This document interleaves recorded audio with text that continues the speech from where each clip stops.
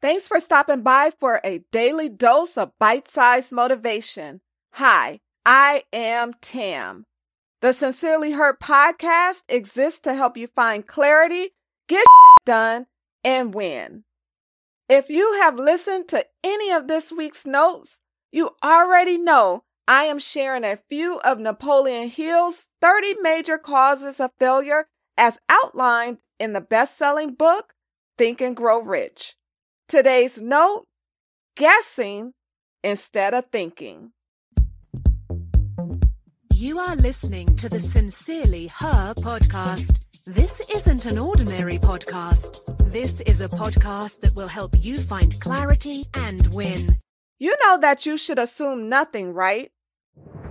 In note 48, titled, There is No Way If, I discussed Don Miguel Ruiz's 4 agreements.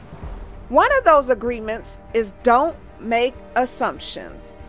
Like Don Miguel, Napoleon Hill believes that guessing instead of thinking is a sure way to fail.